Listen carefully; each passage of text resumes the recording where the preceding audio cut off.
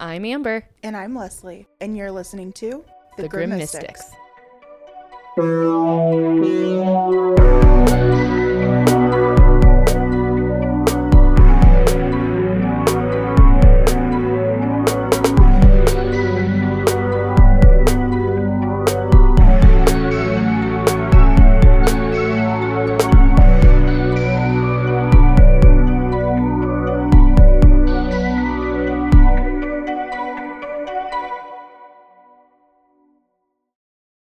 Hello, friends. Hello. So we're in person. This is kind of exciting. I'm like looking at your face.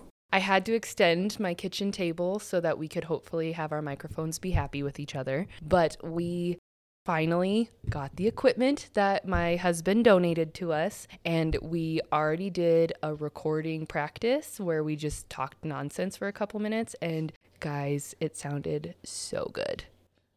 Chef kiss. Oh my God. And now there's no delay, so we actually can jinx each other.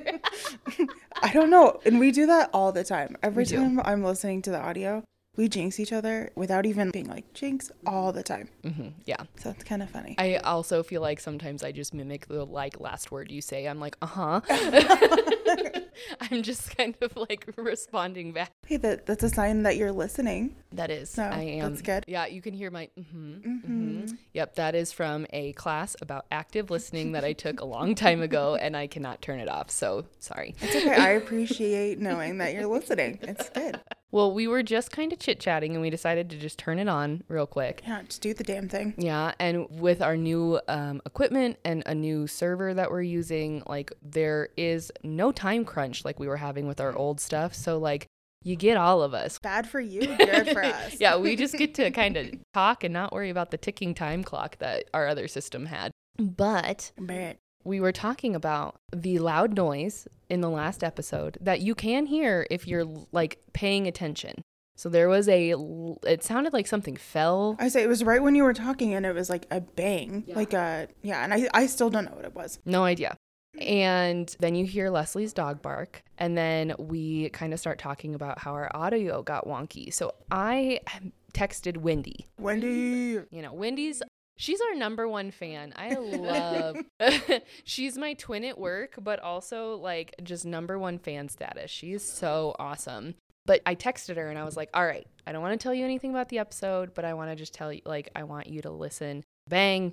And like the dog barking. And I said, just pay attention to the audio and tell me what you think. And so she played it again in her office at work. And I went in to listen with her. And you can hear your audio change. Like it was smooth like butter. It sounded like we sound right now, sitting in the same room. Mm-hmm. And then that bang happens and I start hearing that wind noise. And in the audio, you can hear it get choppy and you can tell that we're delayed more than you could before.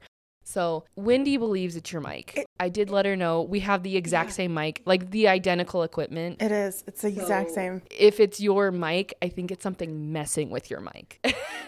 Yeah. That's not messing with mine because I don't have anything attached to me. Lucky me. Yeah, no, so when I edit it, so I usually edit the episodes and then I get them out to Amber so she can like proof listen before I upload them. And she's like, well, it just kind of sounds like something is messing with your audio. And I was like, what the fuck? Like, what? Cool, I'm home alone. And I'm home alone like 60% of the time because my husband works nights. And so I was like, oh, great, fabulous. I feel so safe in this fucking house. But yeah, I don't know what that bang was. I walked, like when we were finished, I looked again. There was nothing on my walls to begin with. No, yeah, you haven't hung anything up yet. But there was nothing on the ground. I mean, that reminds me though. Sorry, keep going. And then there's a little side tangent. Oh no. So that night, my aunt got me. You can see it's the book I have on that top shelf. So she was with my uncle, I think in Arizona. I'm sorry, Aunt Tammy, I'm going to get it wrong, but thank you for the book. But she was in Arizona, I think, and they were near Route 66. It's a haunted stories of Route 66. Oh, I bet that's fun. And I haven't read it yet, but I put it on the shelf to remind myself, but I put it all the way at the top. That night, I'm a little on edge. Yeah. Go to bed. And I'm home alone right now because Craig is house sitting. Mm-hmm. So I am paranoid and lock all of the doors, all of the deadbolts, but I have a lock on my bedroom door too. And I normally don't use that when we sleep, but I lock, well, unless I get scared while I research. But I've been locking that since Craig's not home because I don't have to worry about him trying to get into the room. So we lay down, dogs are on the bed, and probably like 15 minutes after we go to bed and after we're done and off the phone with each other afterwards, and there's this pop noise. And I thought it was something in the trash can because I had shoved the trash can down. So I thought something broke in the trash can and like hit the lid and made a pop. And then a day later, that book was on my chest underneath it, just laying there. Weird. And I was like, oh God. So Aunt Tammy might have gotten me. I'm excited to read the book. I haven't yet. I bet it's interesting. Yeah, it's all based on state through Route 66 and like haunted things along Route 66. How fun. So I did a little look through, but Aunt Tammy might have gotten me something with a little something in the book. Or, they say that these things like they can travel electronically. Oh, so you're sending all your crap to me. They've been fairly nice for me unless you talk about demons, so. Well, yeah, they don't like that. Well, luckily this one, I mean, it has shitty people, but it doesn't have demons. So maybe we'll give them a sigh of relief. Oh, they're just talking about murderers this week.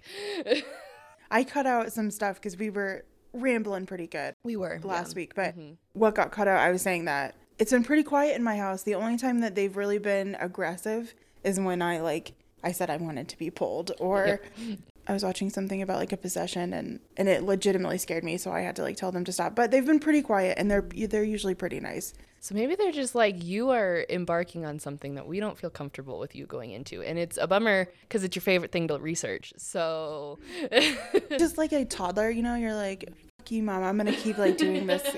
It's kind of like that because I'm good. And I've had some readings done, and I know that there are spirits around me, and so and she told me they were like that I know them.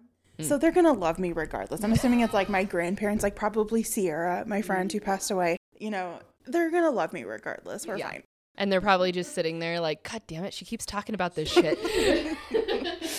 Yeah, this motherfucker, just stop it. We're trying to give her subtle cues to shut up, and she continues to talk about it. Yeah, they probably love that I came to you and was like, let's do a podcast. But I had wanted to do it. I just couldn't find someone that I felt like I could like do the back and forth with and stuff like that. Because this was before I knew that you were into this world. I know. I do keep it kind of private. Well, and I did too, because I was like, I don't want people to think that, I mean, I am weird, but I don't want people to like outwardly know that I'm weird. And isn't that crazy? We have been friends since we were 11 years old. Yeah, I give or take. Yeah, 11 years old, and we still were like, this is too weird. Well, and I didn't really get into it until I was on dialysis and I had time to spare. And so that's when I lucky me. So that's when I learned. Because I used to be terrified. I mean, really, I do remember. And I think that's what stopped me from telling you, because I remember in high school, like, you really hated that we forced you to watch horror movies. So I guess I always assumed like that stayed. But I mean, it makes sense, you find out you've got people with you, and I mean, it's less scary when you've been to kind of that middle zone and you come back and you're like, all right. Yeah, I kind of was in that, like you said, that middle, half and half, and yeah, it wasn't that bad. Yeah. So. Yeah. I did kind of think I was like possessed. I don't know if I've ever told you this. No. So there was a time where I was taking off medication on the vent because they needed to make sure that my body could breathe on its own. You're only supposed to be on there for about an hour. I was in that like limbo for about 3 hours because of scheduling issues. And so I was kind of starting to wake up, kind of starting to like, realize I couldn't move my arms, realize there was something in my mouth. And I literally, all I could think of, because I couldn't remember what had happened, that I was like fucking possessed. I mean, you're laughing. I literally thought that because there were like these sensations. How terrifying. Literally thought that I was like being controlled by something. Oh my gosh. Yeah. So. Oh, yeah. Well, we're happy you're not in the limbo anymore. Glad that I wasn't possessed, because Amber would have dropped me. We know that now. We made that deal. All right, friends. So today on the map, we are going to Moscow, Russia. We are. So, any idea? Okay. So, when you told me that clue, I had like no idea. I was like, what the fuck? And then, because my FBI guy, he had to redeem himself for the whole not telling me that the bridge was haunted for ad. I'm on TikTok like that next day, and I get this like crimes that you've never heard of, with like crazy music. And I don't remember the guy's name, but it had something to do with chess. And I was like, this motherfucker. I know that that's Amber's story, but I didn't look into it. And as soon as he said something about chess, Scroll. yeah, yes. So I think I know. Well, I think that's what it was. And okay. I could be wrong because I don't remember his name because I was like, no. So spoilers. So I researched, because, you know, you were right. We've been heavy. We've been talking about kids murdering kids. Like, there's a lot of kid deaths recently. So I was like, I was going to look for something, you know, inspirational in the end. And it still is. But I was looking up survivors of serial killers, because I was like, if I can find one where it's going to be a bummer, but if they can, you know, if there's a survivor at the end, that'll be awesome. Okay, yeah. So there is a survivor in this story. There are a couple, actually, but it's not as light as I had hoped, unfortunately. This is a true crime. I mean, like, we do talk about. That's true. Yeah. You're not here for the light and fluff. No, that's true. But I was like, well, I'll give him a break. I mean, my light and fluffy was a demonic possession. I felt like it was. It was very nice. Like, she went on to have a normal life. Right, she did. We are going to see, and I'm sorry, this is a Russian, so I'm going to butcher the names. Yeah, I took French in high school. Like, there's no in this. Yeah, you got to get your ready. And I've listened to these names a million times, and it's like in one ear and out the other. No, I get it. So I found an article on the chessboard killer, which is where the chess came in, by Peter Savondix, and it was released in a GQ article. So it was in a magazine. So we're visiting Alexander Pushkin. I think that's right. It was. That's FBI boyfriend. I know, he did a good job. I'm impressed. My goodness. I'm looking at my phone right now. Yeah, look at him go. He's like, they talk shit about me. He knew he had to redeem himself. Okay. So say his name again. I'm sorry. Alexander Pushkin. Okay. And the last name, it honestly sounds like every time I hear it. Like, I listen to a podcast about it. It's called Serial Killer. It's a podcast. I've never heard it before. It's very nice. I think it's kind of run by like a TV program, because they had very like professional sounding voices, and it sounded very like well scripted. Like not us. No, the 180 of us. So I did listen. They had 2 parts that they released, and that's actually how I found the GQ article, because that's what they used a lot for their research. So I looked at that, and then I went to my handy dandy website that gives all of those documentaries where they cut off all the information that could get them in trouble. So my version of the dark web, quotes around that, because I didn't go on the dark web. Don't want you to go on there. No. But my version where I'm like, oh, I'm watching something that they're not supposed to, and it's not on YouTube. So yeah, so Alexander is what I'm going to call him, because it was his name, but I also don't want to try to say his last name again. No, I get it. Alexander was born on April 9th, 1974 in Moscow, Russia. His father left before he was a year old, and his mother, Natasha, raised him as a single mother. So in the beginning, Alexander was described as any, baby to toddler, a very happy boy, a very playful boy, until he had an accident. So at age 4, Alexander was on the playground, and he hit his head after he fell off the swing. So he fell backwards and hit the back of his head, which is not good. And then when he sat up, the swing swung back and hit him in the front of the head. So he had 2 brain traumas in the very bad spots. I'm so sorry that I'm laughing. I can just... like, bam, like, oh. Yeah, this would be on like a Looney Tunes episode. Yeah, right. The picture I'm getting is just... it's not good. So experts believe later, when they were kind of, studying him and researching him, that he probably had frontal cortex damage. So like the frontal lobe, where all of that is. So I don't know what swings in Russia in the 70s were made out of. Bricks. Exactly. But clearly, yeah. I mean, he fell and hit his head on the ground. So we get that. The ground is hard. But to sit up and how high was he going? Was he this had to be intense. So he was 4. Yeah. And it's still developed. I was going to say, your skull isn't as hard. That's true. I forgot about that. And I learned when my brother broke his nose, your skull as like a 15-year-old, 16-year-old child, you have like 2 layers of bone. You have like a really hard bone on the front and then like a softer bone. And I don't think that's developed. Oh, like the hard bone isn't? Right. So okay, so then maybe they have normal swings, and I just it's forgot. a brick. It's a brick. I like the brick idea because then he really had to get it pumping to go. His legs, he probably had like freaking quads. He looked like Arnold Schwarzenegger from the hips down. He did not skip leg day. No. So the other reason why experts believe he had some frontal cortex damage is because Natasha was actually like reported telling neighbors and like later admitting like he changed after that accident. So her loving, playful, happy boy was now angry and hostile and impulsive at 4. And there was actually a study done in 2014, and it was found that 1 in 4 serial killers have a brain injury before they have the acts of violence. So this is actually something like that they're starting to research and link, which, I mean, it doesn't mean everyone who has brain damage they're not going to go on a killing rampage, clearly, but it could. That does make sense, though, because that frontal lobe, I know. It's your personality. Right. Mm-hmm. And there's a few lobes. I apologize. It's allergy season in the Scribic household, and Avery, my dog, has really bad allergies. So I did do a clean out before you came over, but she's very itchy today. Her poor little ears.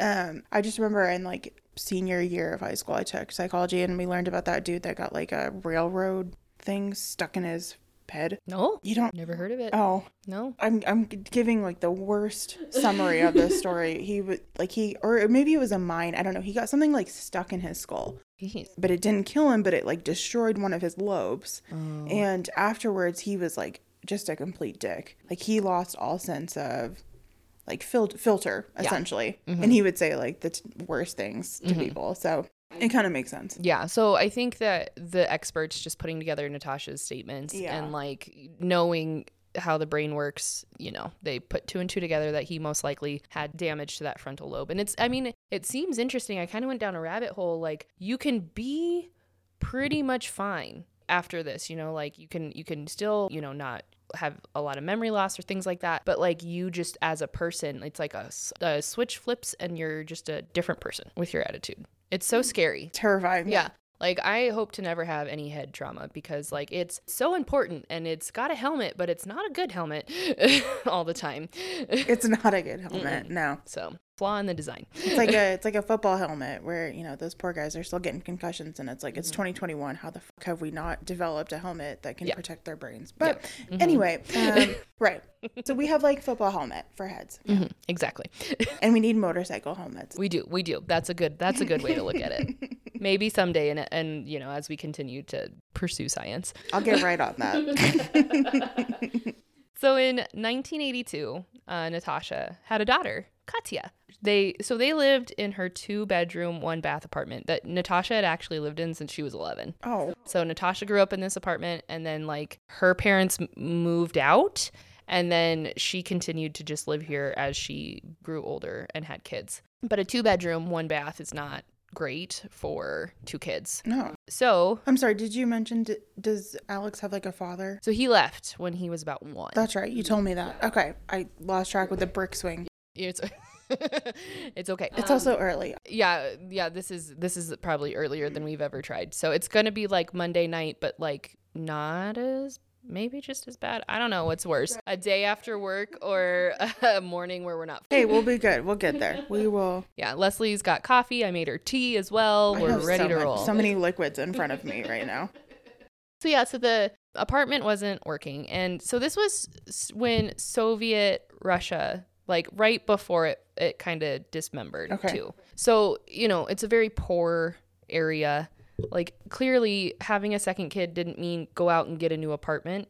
So her dad, Alexander's grandfather, offered to take him in after Katya was born. And Alexander was okay with this because him and his grandpa were super close. Okay. And probably he's thinking he wants a man, like a male figure. He needs a figure. Exactly. Yeah. So I think he was excited to just like not be around girls and not live on top of each other. Like I would assume like living on top of each other is a bummer. And sharing your room with your sister. So he actually lived in the living room. So his sister got a room, his mom got a room, and then they made the living room into his room. I would have thought like the girls maybe slept together, but okay. All right. No. So he moved in with his grandpa, and his grandpa started to teach him how to play chess. Grandpa noticed that he was very intelligent for, his age. Like he picked up chess really fast, and he was picking up the core goals. So I guess I don't play chess. No.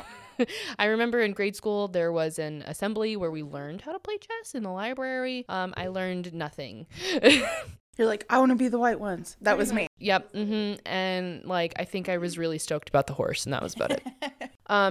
In Russia specifically, chess isn't just like a board game. Chess is like a way to showcase what they hold most important in their culture's traits. So chess, you know, you have to have skill, you have to have strategy, and there has to be discipline for you to play this game. And you need to think multiple steps ahead. And so in Russia, they were like, this is the it's the epitome of what they want themselves to be as a culture. And it's so interesting because like here, to my knowledge, I know there are competitions for chess and things, but it's a game. In Russia, it's like a way of life. That's probably because like we're America and we don't have the America. Attention span. Yeah.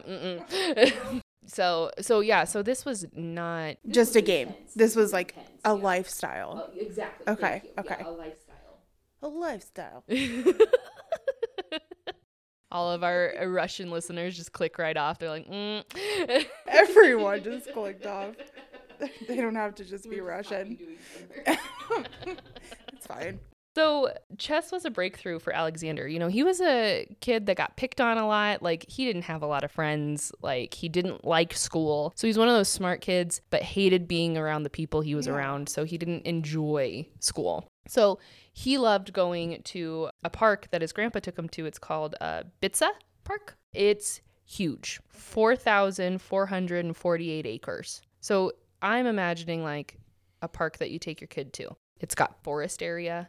It's got mountains for skiing. It's got chessboards that are outdoors. Is it like a national park? Yes. Okay. So it's like a national park, but it still has park elements to it as well. So like it's not necessarily like Rocky Mountain where it's just mountains but it's got like a playground and all. It's just this huge area. Okay. And so they had outdoor year-round chessboards that were like made of stone that all these old men and Alexander would go play chess at. He's like, sup? These were his friends, like these old men. So these guys would sit around and play chess, and there were competitions within everyone there, and drink vodka, because that's the stereotype. I mean, they are Russian. I know, but I was just like, vodka's talked about a lot in this case, and I was like, wow.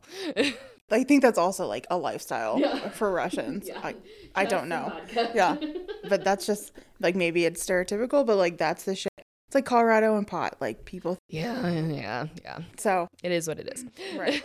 So when Alexander was a teenager, his grandfather unfortunately passed away. So his only father male figure in his life, gone. And probably the only person he really trusts, because I feel like he's going to have some like animosity towards his mom. You know, so the tough part is, like I said, this is around the time. So like, you know, 82, I think Soviet Russia Soviet Union dismembered in like 1991.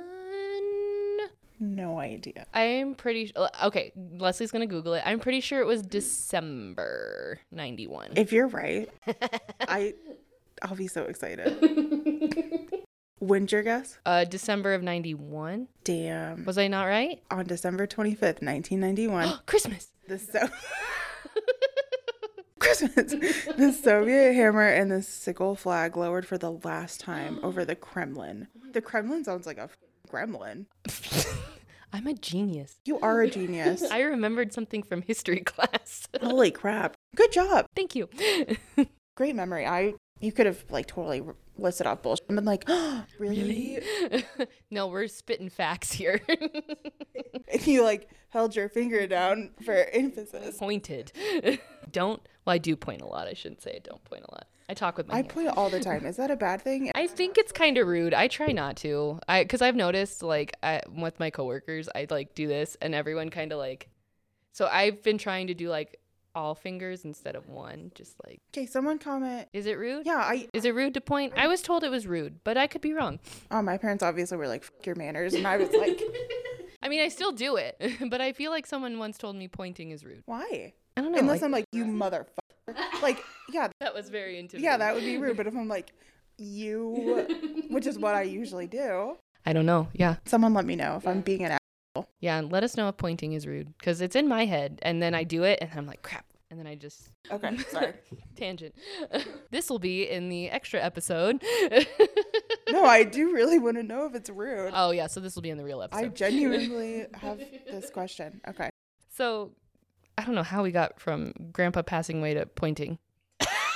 We talked about, it's because you were spitting facts. That's right. Okay. So here's the tough part with this case. So Soviet Union is coming to a fall in 1991. You know, this is some time after 1982 when Katya was born. When the Soviet Union fell, record keeping, not a top priority. They were trying to build a whole new government.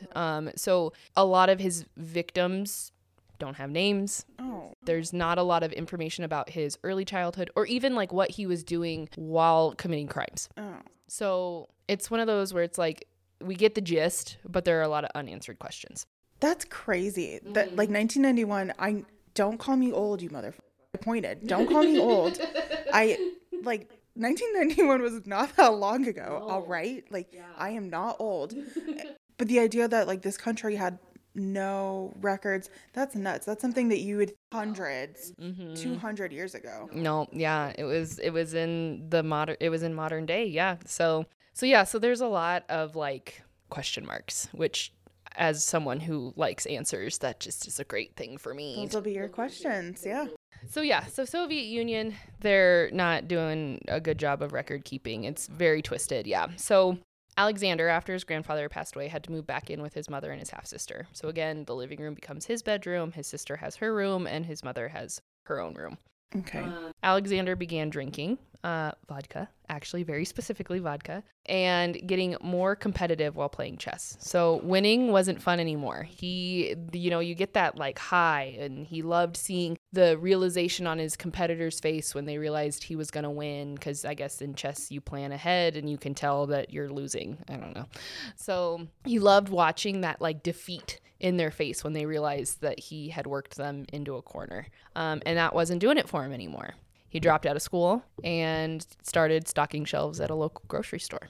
So okay, which there's nothing wrong with stocking shelves. We need you. Those are also part of frontline workers. Yep, including during the pandemic. No hate for that. But he's a teenager dropping out of school. It also, I just have a feeling he's like such an asshole. Like the mental picture I'm getting of him just being drunk as shit off of vodka, like pointing at people while you're playing chess. Yeah, if he points, it's rude for sure. Yeah, for sure. So in 1992, Alexander began idolizing Andrei Chikatilo. Got that one right. So Andrei Chikatilo is a murderer in Russia. Oh, okay. And he killed 56 women and children in his time. So in 92, he had been apprehended. So Alexander began wondering if he would be able to beat Andrei at his own game. He's a strategic person. He likes competition. You know, he's thinking steps ahead of everybody else. Like chess really morphed this person into how he thinks. So he's thinking steps ahead and he's wondering like, could I do this and get away with it? Right. I mean, Andrei got away with it for 56 people. That's crazy. Mm-hmm. So on July 27th, 1992, he was 18 at the time, was hopeful to commit his first murder. And for whatever reason, he wanted to have an accomplice. He wanted to have someone to go through this with. But he didn't have a lot of friends, and he wasn't very social. Right. And the way that an 18-year-old makes friends is by going to school and being around people his age. He worked at a grocery store and hung out with old men who played chess. So he had one friend. And again, there's not a lot of information, and his name was Mikhail. And so he asked his friend Mikhail to go to the park with him, and he was blunt. I want to find someone to kill at the park. Okay. At first, I thought you were going to tell me that he just brought Mikhail to, like, the park and was like, surprise, motherfucker, and then, like, killed someone. But that's good that there was, like, why are you looking at me like that? There's a but. Oh, okay. So Mikhail thought that he was joking. He was like, okay, weirdo. Like, I mean, he's a weird guy. So he was like, all right, whatever. He's my weird friend. But quickly realized once they got to the park to go on their hike that he wasn't, because Alexander kept pointing out people and like telling him like what he wanted in a person. Someone who wouldn't be missed, someone who's alone, someone who might already be kind of drunk, since clearly in this park you just kind of drink and hang out. Russians. Yeah, I mean, yeah. Alexander also noticed that every time he brought this up, Mikhail changed the subject. Okay. He was clearly uncomfortable. Yes. So he was like, you motherfucker, I told you my plan and you didn't want to go along with it. So when Mikkel turned his back, Oh my God. Alexander hit him in the head with a hammer 20 times. That's your only friend. 20 times. That's so aggressive. Mm-hmm. Oh my God. And that's pretty intimate. Yeah. Oh, okay. And it's his only friend that's, like his age. So yeah, he was just enraged that he was not being taken seriously with his request to have an accomplice. So he decided then and there he was going to have to do it alone. I mean, he killed his only friend. So who else was he going to ask? Anyone else would have been like, who the fuck are you? Oh my God. Yeah. So he left Mikkel's body there in the park too. So they were in like a wooded area near a hiking trail and he left his body there. Okay. Police found the body pretty quickly, like within a day or two. And they actually went and questioned Alexander because witnesses placed the two of them together. Well, Alexander was clearly manipulative and charismatic and the police just questioned him. There was not even like anything that I found explaining how he got out of it. Like nothing was reported. Nothing was written down. And a lot of cops in the Soviet Union era were dirty. So taking bribes, influenced very heavily by the Russian mob. Like another situation where the townspeople did not trust the cops. I just wondered how Alex, He wasn't an important person. right, how he has this leeway. He's probably just charismatic and the cops are like, all right, I don't want to do my job. Nothing came of it. That's frustrating. His murder went unsolved for a very long time. So after his first murder and being questioned by the cops, it did scare Alexander, and he took a 9-year hiatus from murdering. Oh. Yeah. So his first murder made him nervous. He clearly did this on impulse, and as a person who likes to think multiple steps ahead, he probably didn't appreciate the control that he lost when he did it. And so he took 9 years to begin planning the perfect crime. And we know for sure that he didn't kill anything. I mean, maybe not just a person, but a thing. No, he loved animals. He was another one. What the? I know. I keep finding these ones where they're not fitting all the stereotypes, or all the findings. So he loved animals. So he had a very beloved cat. He had a dog that he loved, and he was devastated when they died. Yeah. So he just I think it's what it is he loved the game of thinking ahead and trying to get ahead of the police and everybody, that I think that entertained him enough. That's where the thrill was, not necessarily killing. Yeah, that was just the win. Couldn't you have been a bank robber or something like that? Not as fun. Still carry a gun. Well, he never used a gun. Oh. That's not his weapon. You would remember that if someone came to rob your bank with a hammer. You'd be like, "Oh my God." Yeah, that'd be easy to point out. So during his break, he dreamt up the perfect murder and found a goal that he wanted to achieve. He wanted to kill 64 people. Now, you might be wondering why 64? Well, because the other guy did 59. 56, Oh, yes. okay. But there are 64 spaces on a chessboard. Is this kid autistic? They found narcissist, but they didn't find anything on the spectrum. Yeah. Okay. At least to what I found. Okay. He's very he's so particular. Yes. Okay.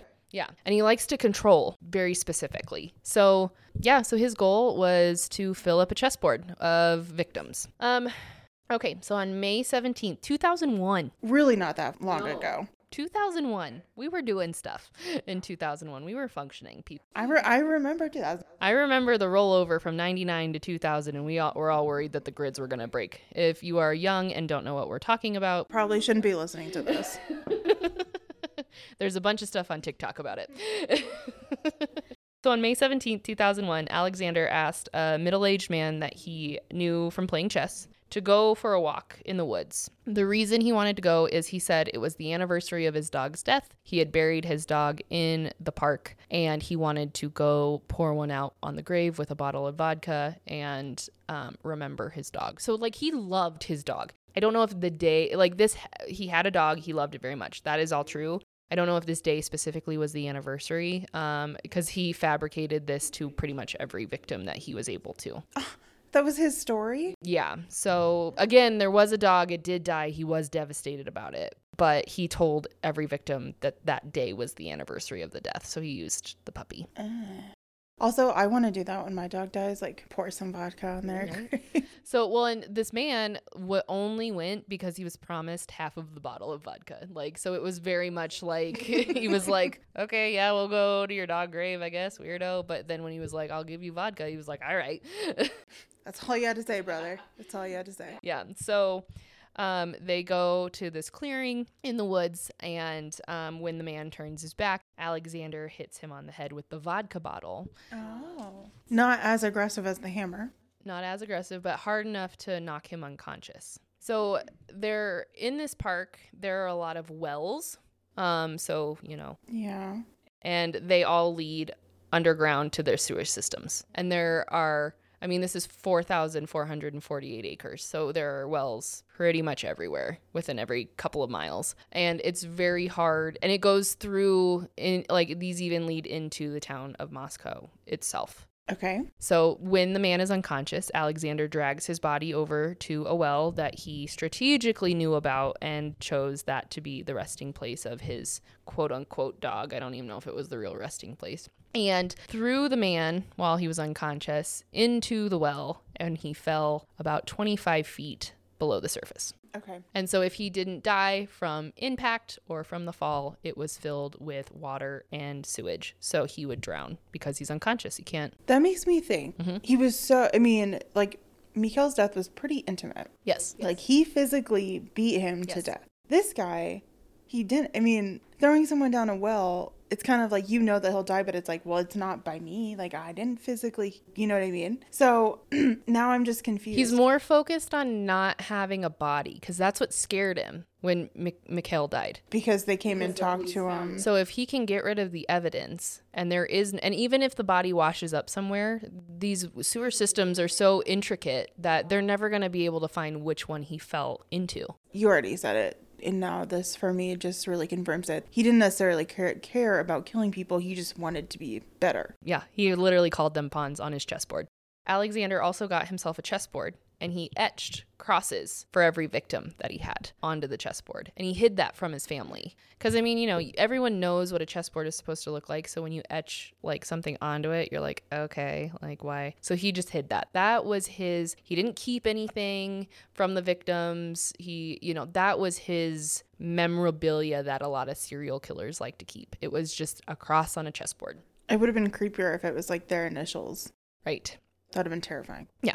Okay. Yeah. And he did know pretty much all of his victims. Gross. As an acquaintance. In the next 8 weeks from that, Alexander killed 9 more men that frequented the chessboards. The killing slowed down in the fall and winter months because It's cold as fuck. Exactly. No one wanted to go for a walk in negative 20-degree weather. Everyone's like, I don't give a fuck about your dog. Yeah, it's very seasonal, his MO, unfortunately. He didn't think ahead to the cold months. No, it makes sense. But it's a gross way to explain it, but the discipline? Yeah, which again just really makes me think it's not about the need to murder. Right, he's not like those other killers. Yeah, it's not this insatiable feeling where he has to do it. It's clearly like the impulsive. Mm-hmm. Okay. Yeah. Which I think is even worse. Yeah, that he's willing to just wait it out and come up with plans and take breaks. Yeah. That it's just a game to him rather than like an impulse. Yeah. February 23rd, 2002, Alexander was bored with picking off his chess friends at the park. So he decided to find someone at the subway station. So his plan was just to pick a person and see if he could get them to go to the park with him. So up until that point, they had just been people from his chess group? Isn't someone fucking putting 2 and 2 together? Like, I feel like that's detective work number 1. What do these victims have in common? There were no bodies that were found. He picked guys that were, it was common for them to kind of not show up for chess for a couple weeks. Like, it was common for these guys to kind of disappear for a little bit. He picked drunks. Okay. So, their families wouldn't be concerned if they were gone for a week, Okay. So he did have an MO, which, it was mostly like drunk, somewhat homeless neighborhood men. Yeah. Mm-hmm. And you said some of them don't, like their names aren't recorded. No, most of them aren't, unfortunately. So he ran into an acquaintance's 3-month pregnant girlfriend, and her name was Maria. That one I can say. Maria. She was upset because her and her boyfriend had gotten into a fight about money. 3 months pregnant, probably really stressed about a baby, and they're living in, not a wealthy part of anything. Yeah. Alexander told Maria that he had some stolen camera parts and equipment, and he'd give them to her to sell if she helped him move them. But he had to hide them because he didn't want his family members to find out that he was stealing and selling things again. He told her that he had hidden it in a part of the park. So they go to the park and she starts getting antsy because it's getting dark. And I think her gut instincts are probably screaming at her, I am walking deep into the park with this man. Yeah. And unfortunately, she did not listen to her gut, which everyone should. If your gut says it, do it. What is she going to do in that situation? They're in this massive park. She's pregnant. She's by herself. And there's this dude that we know, aware of. Like, she's right. met him, in passing before. And I'm assuming, he's fairly large if he can, although these people are all drunk, these men that he overtook. But I don't know. Still, I can understand it's probably like... Well, and he had to kind of think on the fly. He's not going to offer a pregnant girl vodka. She's going to be like, no. Maybe. I mean, that was something that did not happen. She was not like willing to drink while she was pregnant. Good choice. Yeah. So the camera equipment was his ruse. And then they walk over to his favorite well and he tells her it is hidden inside. And he pulls up it's like a 90-pound manhole cover. Yeah. And asks her to look inside. And then as she's leaning forward, he pushes her in. Now it's winter, it's February. And she's in all of her winter clothing. So he pushes her in, closes the lid, and walks away. Dark, the wells don't have lights in them, so he's just assuming that his job is done. She takes off her winter coat and her boots, and can actually swim pretty well in the icky poop water. And she finds, because, these are all like pipes and sewer systems, so she just kind of follows the pipes and gets her bearings along a wall and just kind of feels for a wall, and she actually finds a ladder. Oh my God. Mm-hmm. And this was not at the same well that she was thrown into. It was, I don't know how she's far. Like moving. She's moving. Yeah, the water is rushing. She's moving. So it's not like she's going to climb back up and he's going to be there. So she climbs up to the ladder, but these manhole covers are 90 pounds and she can't push it up. So she is screaming for help. And the next morning, she's able to move the manhole cover and a woman sees her. And a woman runs and gets I'm imagining like park rangers, like security guards. And they help her with the manhole cover and they call the ambulance. Oh my God. Her and her baby are fine. And she's at the hospital and she's able to say, I know him. This is who it is. This is what happened. Now, unfortunately, there are a lot of dirty cops and one of them gets called. And at the time in Russia, to me, it sounds like you almost had to have a green card to live in Moscow. So she was from a rural area of Russia. Okay. She didn't get her papers to allow her to live in Moscow. Then the cop found out. So he blackmailed her and said, you need to sign this statement saying that you fell in on your own and I won't deport you back to the rural area that you're from. This seems like such an insignificant piece of information compared to someone throwing a pregnant woman into a well. Mm-hmm. And there's not a lot of, the cop might have been lazy and just didn't feel like doing it. We don't know. So. Do you think it's because she's a woman? Probably, yeah. We're in a time where cops are blackmailing everyone and trying to keep high-end mob members safe. So any little bit of blackmail that you can get on a person, might as well hold on to it. Because what if he needs her down the line somewhere? It's so weird. But she did. I'm picturing that's like a little fish in a big pond. She's so insignificant to a mob boss. But you never know. Maybe maybe then they have another person to help them with something. Okay. It's a scary time. It's painting a very scary picture of you can't trust anyone. Literally. Yeah. So she signs the statement and we don't hear about her again. She's able to avoid Alexander because he didn't know she was still alive. Oh my. Until later. I bet that was not a fun. I would almost want to go back to rural Russia and, not be around him and not, Moscow is a big place, but still I wouldn't. Obviously it's not that big. If they're thinking that they're going to use you one day. Okay. So now we're in the mid 2003 and Alexander had about 30 victims by then is what he recalls. And he began to get bored committing the same, air quotes, perfect crime. He's getting away with it. Cops aren't finding bodies and he doesn't know that Maria's alive, but still how with every person killed, you probably get more confident. Right, especially because it's working. Yeah. He started in 2000. Well, it's the very first one, but like 2001 was when he kind of got in the swing. The game. Yeah. And right, and 2 years later, he's still getting away with it, as far as he knows. And he's still getting away with it. Period. Yeah. So yeah, like he probably it's the same old thing because he knows that he can do it. Yeah. So he was more annoyed that while this was happening, he wasn't getting the celebrity. You know, he's committing a perfect crime and he was planning it out and no one knew what he was doing. He wanted to be famous like that other murderer. He wanted people to know his name. There's the narcissism. So he took a year off and he started to think again like he did. You know, he took 9 years off to plan the perfect crime. Now he's done it 30 times. He can figure something out in a year. In 2005, Alexander picked up another middle-aged man and convinced him to go on a walk with the promise of more vodka.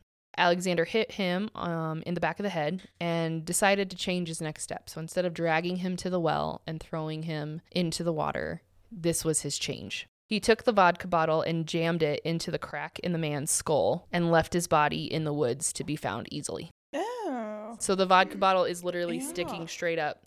And when the police found the body, the vodka bottle was still in his head. So he jammed it so hard that it did not fall out over time. Because I think it took a couple days for the police to find the body. Now, there's a question of, because Alexander liked to get to know his victims. He thought that was more fun. If I got to know them, even if he didn't know them before he started talking to them, he asked them a bunch of questions about themselves because he wanted to, it was more exciting to kill someone that you knew stuff about. Like a real person. Which is, I feel like, the opposite of what most people would probably feel comfortable doing. He's confusing me because he wants someone who isn't going to be missed, won't be noticed. So now if they're not missed and they won't be noticed that they're gone, then you're not going to become famous. I don't know. He just is confused. So he contradicts himself a lot. Well, he's a narcissist. Yeah, he just wants attention, unfortunately. So it's believed that Alexander might have known this little tidbit of information. Some people think maybe he didn't, but he openly said he liked to get to know his victims as they walked before he decided to kill them. So this man that he killed was a retired police officer. Ooh. So some people are like, he didn't know. But also, you asked a lot of questions. And usually, if you're retired, you talk about what you used to do. Mm-hmm. Right. You don't just say, I'm retired, end of story. You should say, I'm a retired teacher. I'm a retired lawyer, whatever. Yeah.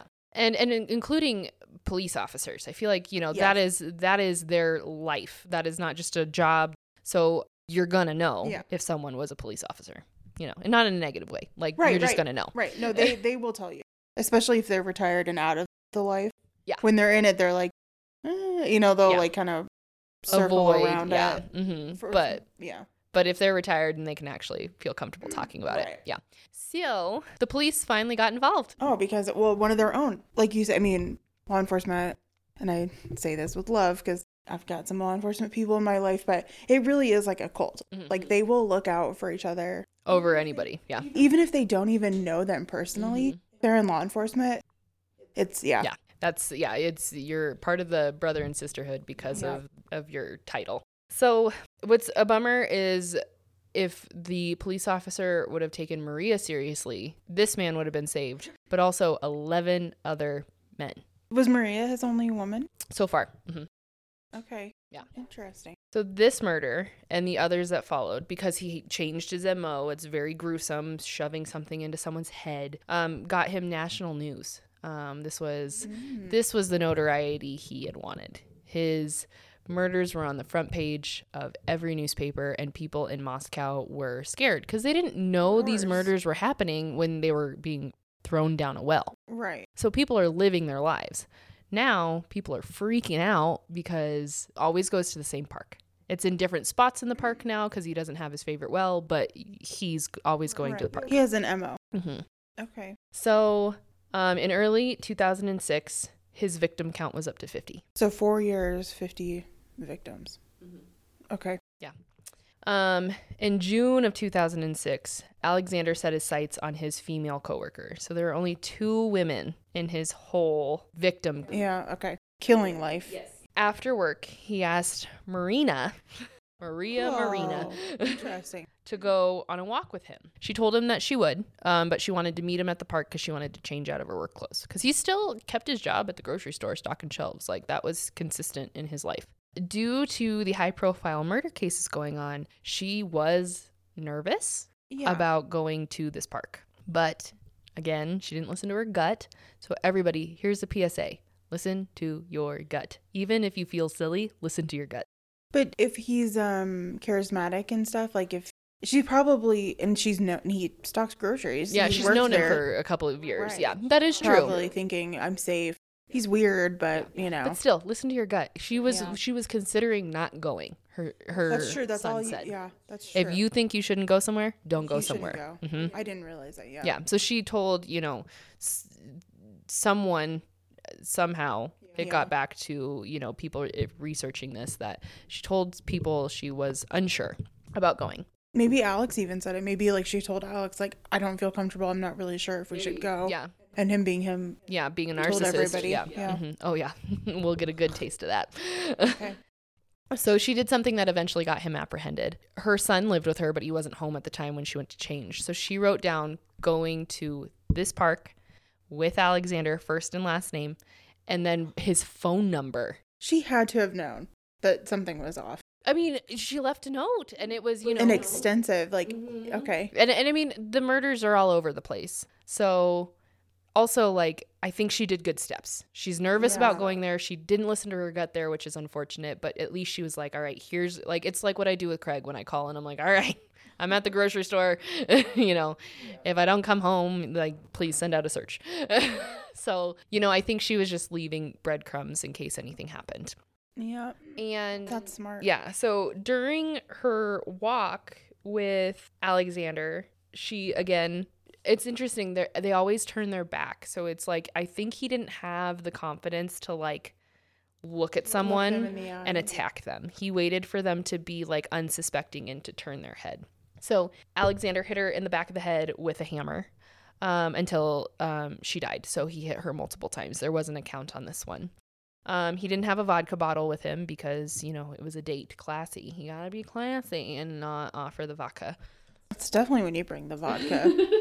So he shoved a large stick that he found on the ground into the break in her skull. Are there photos? I haven't Googled it. Probably. And I was working on this very late and I was already scared and I already had to put on a Disney movie while I was researching it. So part of me wants to, like, there probably are. No, I'm sure there are. I will Google them later. We won't put them on our Instagram or Facebook. Again, you guys have heard us talk. We refuse to post pictures of the murderer because, including something like this, the notoriety is why these victims are victims. So we will never post a picture of a murderer, and we will also avoid crime scene photos. If you're into that type of thing, that's fine. You can Google it. Right. Yeah. I kind of am too. I'll be honest. Yeah.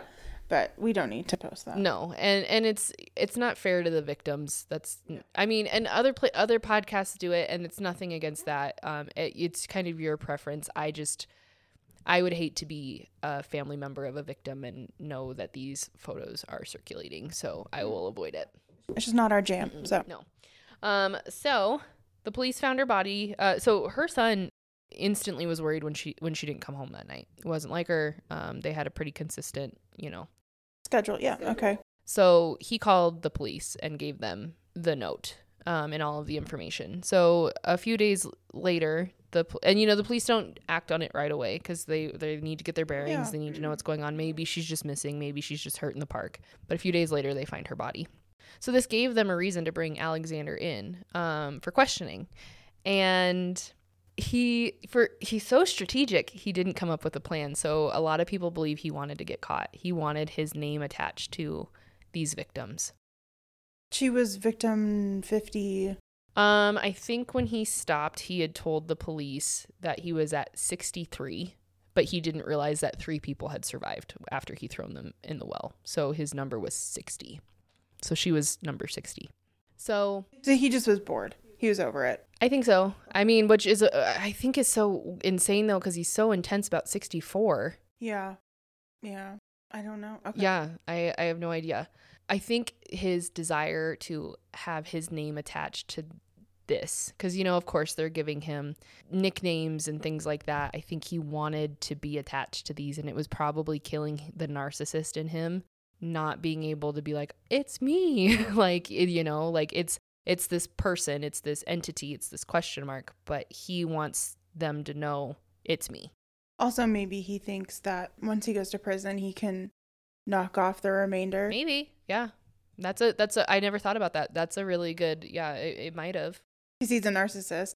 In my head, I'm picturing him as this like scrawny white piece of shit, but who probably couldn't kill someone in prison. But he probably thinks he could. Yep, you're getting perfect. You're describing the man perfectly. No one needs to Google it. Perfect. So he admits to killing Marina, and then to the police's surprise, he admits to more. Oh, because they have an MO of the stick or the bottle in the head, so they thought he had 13 victims. Was there any, because Maria knew his name, but she was blackmailed, so there was no record? No, the police never took a report. Okay, so this was just like completely... I'm sure the investigators who were interviewing him had to like shit their pants and move on real quick, and they had to keep their cool, because how weird is it? You're going into this interrogation and you're like, all right, we got to get him to admit to these 13. They're all pretty identical. We've got a case. Easy peasy. And then he's like, the number is 63. And then to just not know, like, as a detective or police officer, that there are 63 murders happening, you had a serial killer under your nose the entire time. Terrifying. So, of course, the police are not going to be able to figure all of this out. Yeah, 60, to talk about 60 murders. Yeah, and they're thinking 13. So they have to stroke his ego in the interview. And they bring him to the park multiple times, like for months. And he just relives everything in detail, like scary detail. He memorized everything about all 60 of his crimes. That's so weird. Okay. He's just not like your typical. No. Because like that behavior is typical serial killer. Like you're getting your thrill, right? But that doesn't sound like that's his thing. He's so confusing to me. Okay. It's very interesting, just where his brain is. And he doesn't open up to about a lot of it either. Like, he likes to relive it, and that's that.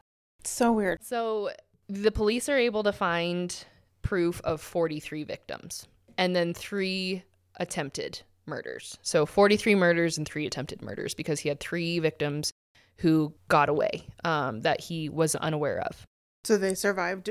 Yeah, so kind of like how Maria was able to swim, these other 2 victims were able to do the same thing. There wasn't a lot of information on them, so it just was said 3 survived, and he didn't know 3 survived. I bet he was pissed when he found that out, though. Yeah, I mean, yeah, but he's also kind of indifferent about everything, so he was just kind of like... That's true. I guess it's not like he made it to his 64 chess pieces. Like, if he had made it to the 64, I bet he would have, like, lost his shit.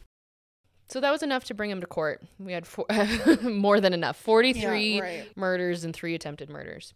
During the trial, this was very interesting to me. So during the trial, they kept Alexander in a glass box.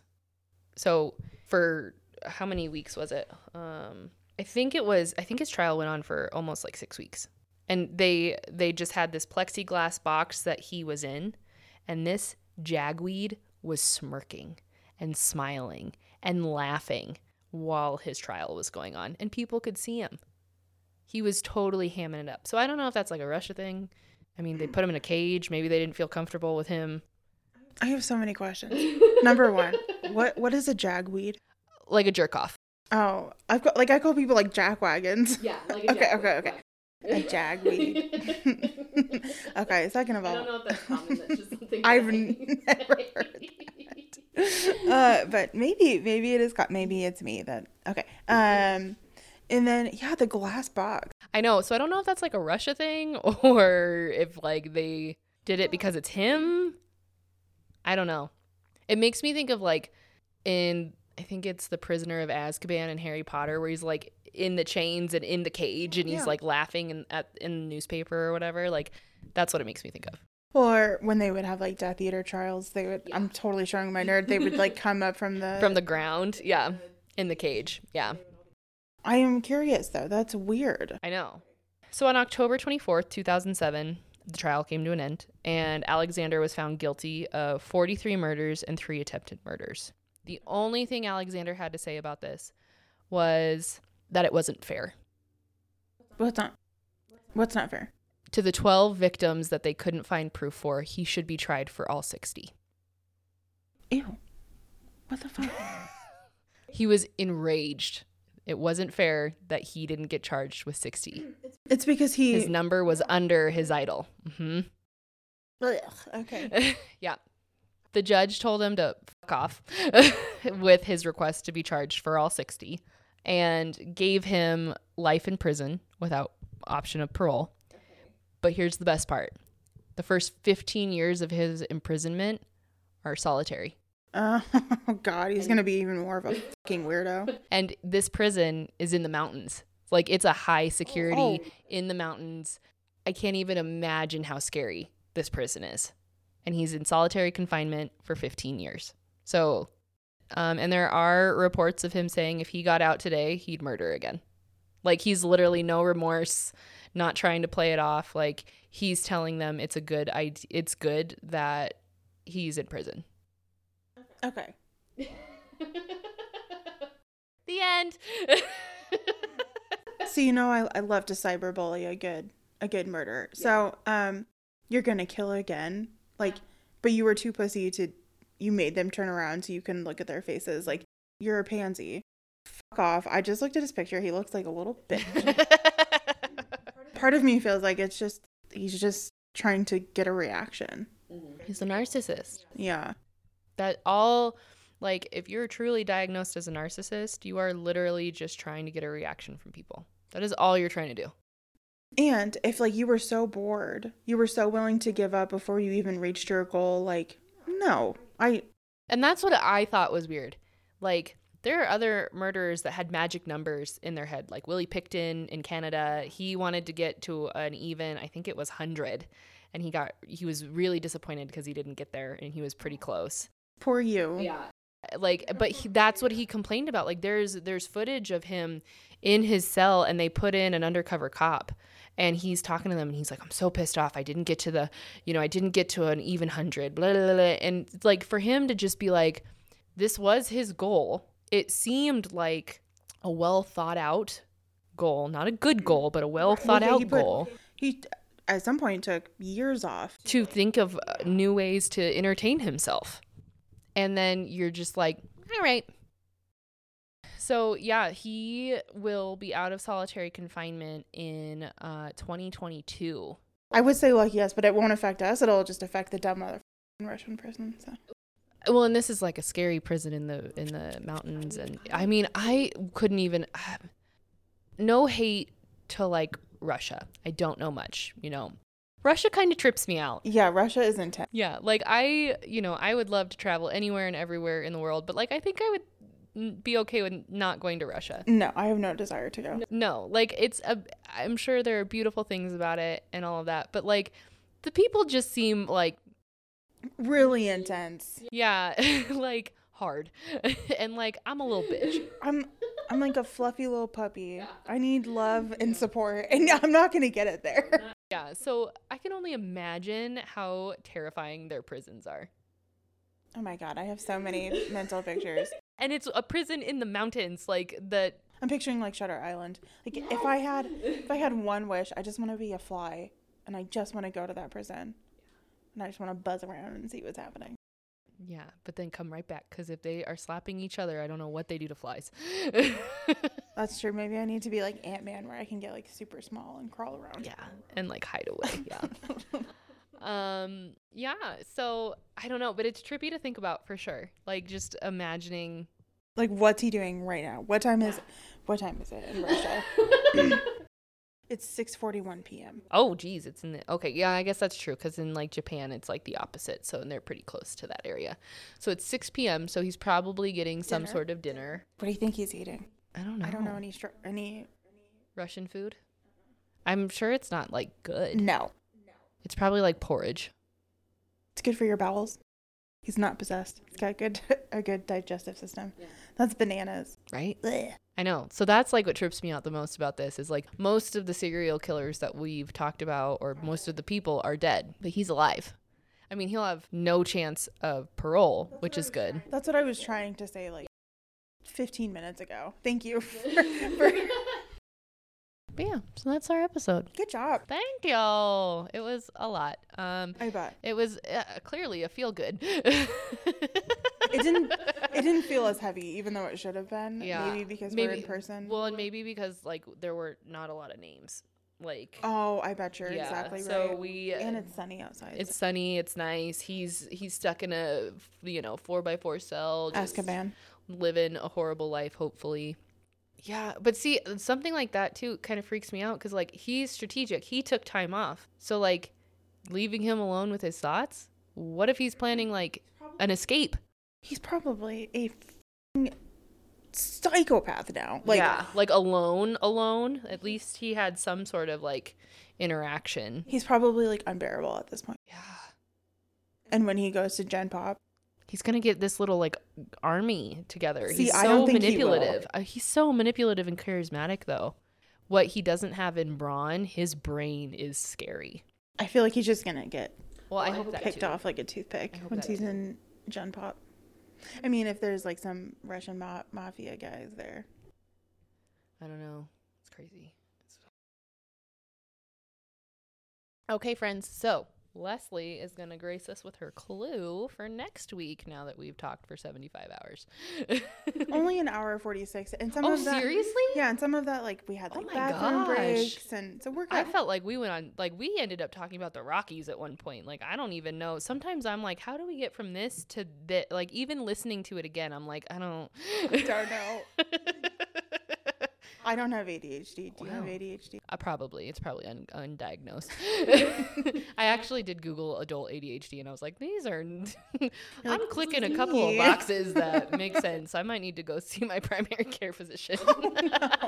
It's okay. But, so we'll have a lot of fun stuff for the extra episode whenever Leslie has time to send that out. So, again, that is not on a set schedule. We are not going to make Leslie sleepy with all the editing. But... every once in a while, if I get a hair at my ass, we'll sprinkle that in. Yeah, it'll just be unedited random jokes. There have been some pretty funny ones, I think. Okay. So the clue this week is just Cabin 28. Is what? Cabin 28. Cabin 28? Cabin 28. Cabin 28. I don't know. You said it was going to be easy, and I have no idea. I think Wendy will know. This will be easy, but. Well, she got my clue, like, on Friday. Oh, my goodness. She's nuts. Yeah. So it was kind of easy, the chessboard. I mean, like you said, I think in a previous episode, I mean, I don't like Google because I want to just know. Yeah. I want it. And then if I happen to know it, like the Ken and Barbie killers, I had a pretty good idea. But I would have never known about our good friend Alex if my FBI boyfriend hadn't come in clutch and popped up on my TikTok. I know, that's creepy. Well, I mean, I know there's an algorithm. Like, I fucking know. But, like... now I feel like he's just taunting me. He's like, I know what it is. Yeah, right. Like, well, mine's, like, taking a break because he has not helped me with anything. I'm on True Crime TikTok, and I get nothing. All right, friends. We'll talk to you next week. See you next week. Bye. Bye. The Grim Mystics was written and produced by Amber Scribick and Leslie Gregg. The Grim Mystics episodes are edited by Leslie Gregg. The Grim Mystics theme song was written and produced by Bear and Abby Golden. Cover art was done by Leah Taylor. You can find us on Instagram at The Grim Mystics. You can also follow The Grim Mystics on Facebook at The Grim Mystics.